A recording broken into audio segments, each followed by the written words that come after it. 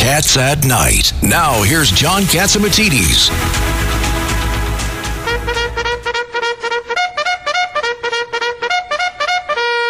The cavalry is coming.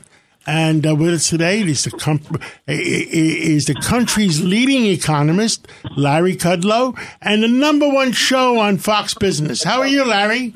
I'm good, John. And I don't know if David Patterson is there or not, but the numbers on the cavalry are getting bigger and bigger now. It's all coming down. It's all coming down here.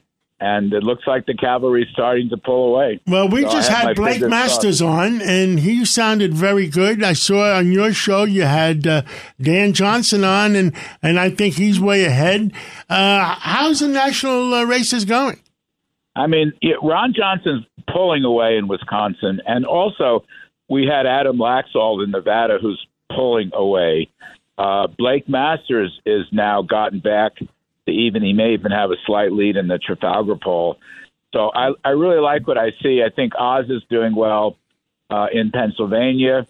The other guy's unconscious. Oh, my gosh. And we got Ernie Priot, the former Attorney General, is going to come on right after you to tell us about an update on Pennsylvania. Yeah, look, he's Emmett Oz has to win because the other guy's a crazy person. I'm sorry. Yeah. But I think what's, one of the key factors here, you had some, again, bad inflation numbers yesterday and the day before. And when you look at these polls, we looked at this on the show tonight, Gallup poll, the Rasmussen poll, inflation, John, is by far the number one issue now, inflation or inflation/economy. And, people are blaming Biden and his big spending policies. And those Democratic senators and House members who voted for these big spending bills are now being taken to task. They have to own up to it, and they are trying to run away from it, and they can't. And the country is furious because working folks are getting killed, families are getting killed, kitchen tables are getting killed, and the inflation is getting worse, not better. Joe Biden tries to explain it away every time. Nobody believes him. So I like what I see. I'm very optimistic. I know we got a month to go. Nothing's ever in the bag. Polls don't vote. Only people vote. But I really like what I see. Larry, it's Richard Weinberg. Every time I see Biden trying to explain what's going on in the economy, it seems to me it's what they call in the SEC world material misrepresentations. What do you say about that? Yes, well, look, it's a politician. I think one of Joe Biden's biggest problems is a leadership problem. It showed up in the Gallup poll. The number's 2 issue behind, I think, just off the top of my head, I'm sitting in one of the green rooms downstairs. I don't have all my notes, but inflation economy is like 40%. You know what the second most important issue was? 22% leadership. So every time Joe Biden gets up and tries to deny or explain away, let's take inflation, which originally he said there was no inflation. Then he said it was transitory. Then earlier this summer, he said it was 0. Then yesterday, he said it was 2%, which is not true. It's 8%. Every time he says that, he kills himself. People do not like to see their leaders fraudulently phony up what they can see in their own lives. They don't like that. And it's a common sense issue. John Catsimatidis always talks about common sense. It's a common sense issue. You want somebody who understands you have a problem. Joe Biden is trying to tell people there are no problems. And, of course, his solutions, this progressive socialist paradise stuff is being rejected left and right. So to my way of thinking, look, I don't like to see the country in the position it's in. I don't like that at all. High inflation, recession threats, and so forth, interest rates, home mortgages. I don't like to see it. But I do like to see the comeback because now House leaders and Senate leaders on the GOP side, all I talk to them about is what are you going to do January 3rd when you take over? Are you ready to assume leadership in this crisis and deal with inflation and recession? You got to get your ducks in a row and start right away.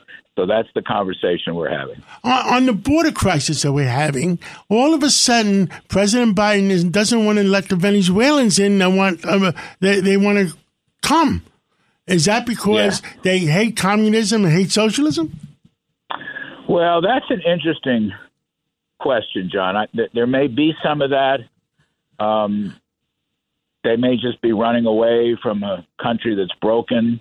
But you see, Biden is sending them back to Mexico. Remember, one of Donald Trump's solutions, which started in the latter part of 2019, I was there, and then 2020, was the Remain in Mexico policy, which, by the way, the Mexican government agreed with. It was one of the ways we kept the illegals out, and then if they wanted to apply legally for citizenship, that's fine. If they wanted to approve asylum, that's fine.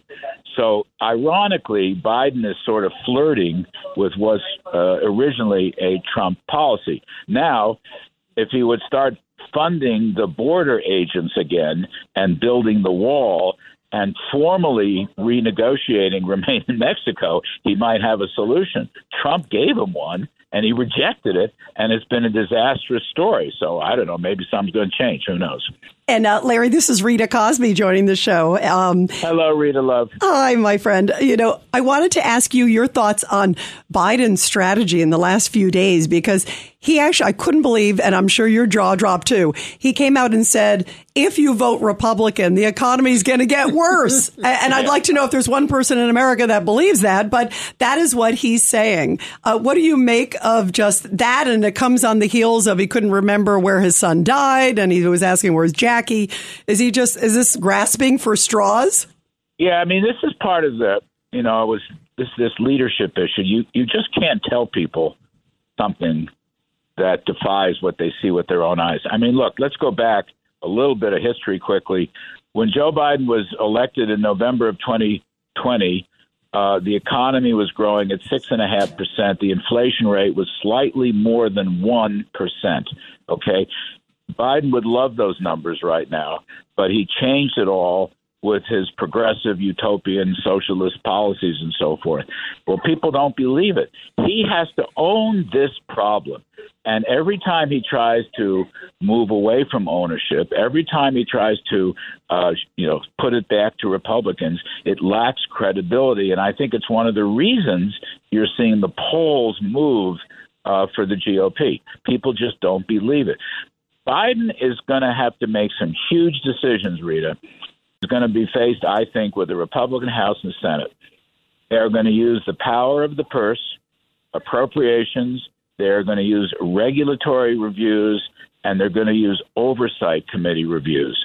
Biden's going to have to think hard whether he gets rid of his far left staff and starts to work with the new GOP majority, or whether he wants to be a horse's donkey and just, stonewall for the last 2 years. I mean, he's going to have to either reset a la Clinton or some derivative thereof, or he's just going to go down in flames and take his party down with him. Larry, I don't think he's capable.